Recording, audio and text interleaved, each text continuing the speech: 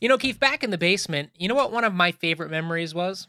Do tell. That week, every year, between Christmas and New Hmm. Year's, because you were off from school, which meant Yes. time to play with your presents, time to spend with your friends and family, and up in Vermont, I'm sure lots of time playing in the snow. Oh, absolutely. Yeah.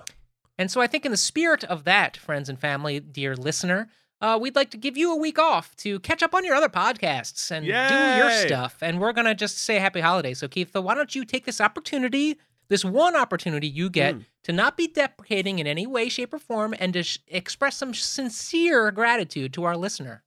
Yeah. Well, First off, I will happily do that and say that we're here in season 7 of the Out of Practice podcast. We've done many, many, many hours, and I have enjoyed every minute of it. And those mighty folks who have stuck with us, we very much appreciate, and it actually means a lot to both of us. What we do, we enjoy it, and we want to continue doing it. So thank you very much. Have a wonderful holiday, whatever you celebrate or don't celebrate. If it's just Tuesday to you, have a great Tuesday. But before we sign off, I feel like if we're gonna do this day in the basement, Mike, what was the favorite holiday present you have ever received? I'm gonna steal and give two because I think we've discussed this before. Oh, have we? Okay. Yeah. Number one is still the day that I'll never forget. My dad and I had gone to a Sam Ash music store.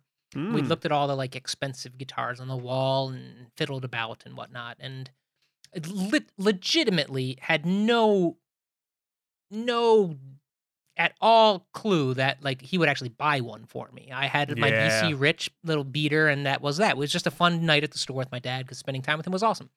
And that Christmas, months and months later, that Christmas, after all the presents, it was one of those like true, like, oh, wait, hold on. What's that behind the couch? Yeah. And like out came my first real guitar. And there will never be a moment higher than that. But I'm actually gonna go 3 ways. The next would be there's a Christmas where my brother got this big Lego thing called Polaris. And I remember he was so excited and we set it up together. It was this big brotherly moment that we actually have on VHS when he opened that.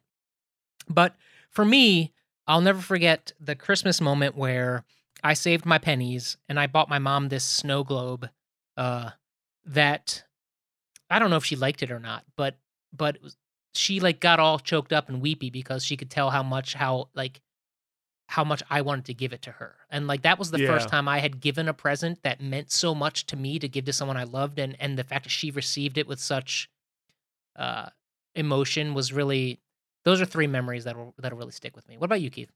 Well, yeah, that's awesome. I'm gonna take your I'm gonna go along with your theme of presents that became influential, right? Because like that guitar was not just a guitar; it was an interest in your performing and writing and singing. You picked up that guitar and you've run with it for 30 some odd years, yeah.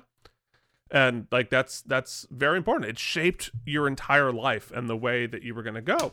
So my first favorite present, of course, is none of those things.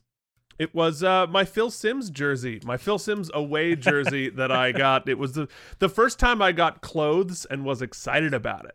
I still have it to this day. It had to be mail order. It took like 6 to 8 weeks to get there.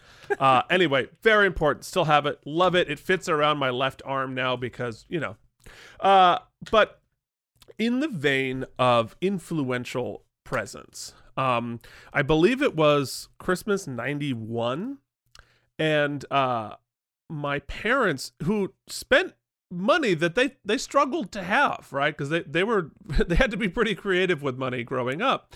And they bought us all tickets to the first national tour of Phantom of the Opera. Right when it first down up in Montreal.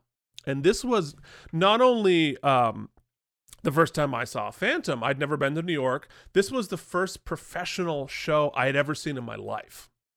And we sat there in the front row or second row of the mezzanine and watched my first professional production. Now this was not some like lazy bus and truck like we did. This was This was like a big, big production. It was back before they had the fire codes, so they just the fireball, which now is like a fire, is now this huge wall of fire. It blew my mind, and I sat there as 11-year-old me watching this production of Phantom, and I was like, oh shit, this is all I want to do for the rest of my life. Like, this is like game over.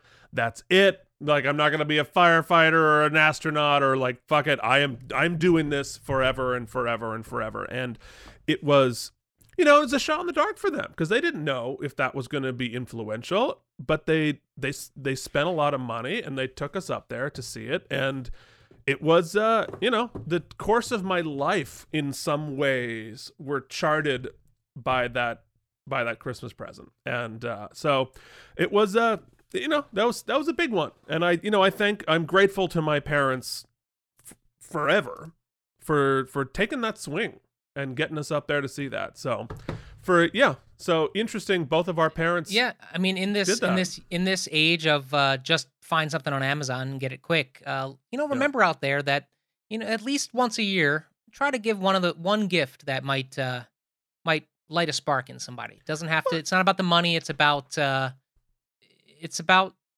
impact. I think it's a gift that opens a door, right? It's a key, if you will. It's a key. It's a key to unlock something special. All right. Well, then I think that's plenty from us. We need to, we're going to unlock the rest of your day and go spend some time with your loved ones in any way you choose to celebrate. And we will see you back next week on the Out of Practice podcast. Mike, anything else to say? Yeah, in the interim, Keith, a merry, merry holiday, Christmas. I know you celebrate, to you, to your wife, to Charlie Jr., and in all sincerity, buddy, this is the highlight of my week every week, even when it feels like a goddamn job. And I'm so psyched that we're going on to our third year together, and I'm really excited about, I'm really excited about a lot of the things we have planned because I don't know why it is, and I didn't know it when I met you on the bus, but you've turned out to be the partner that I never knew I needed and wanted. Likewise. I feel much the same. All right. All right, kids. We'll see you next week. Happy Christmas. No, happy holidays. Happy holidays. Happy Whatever Tuesday. It is. Or Tuesday. Can you tell we planned this? Because we did not. Always.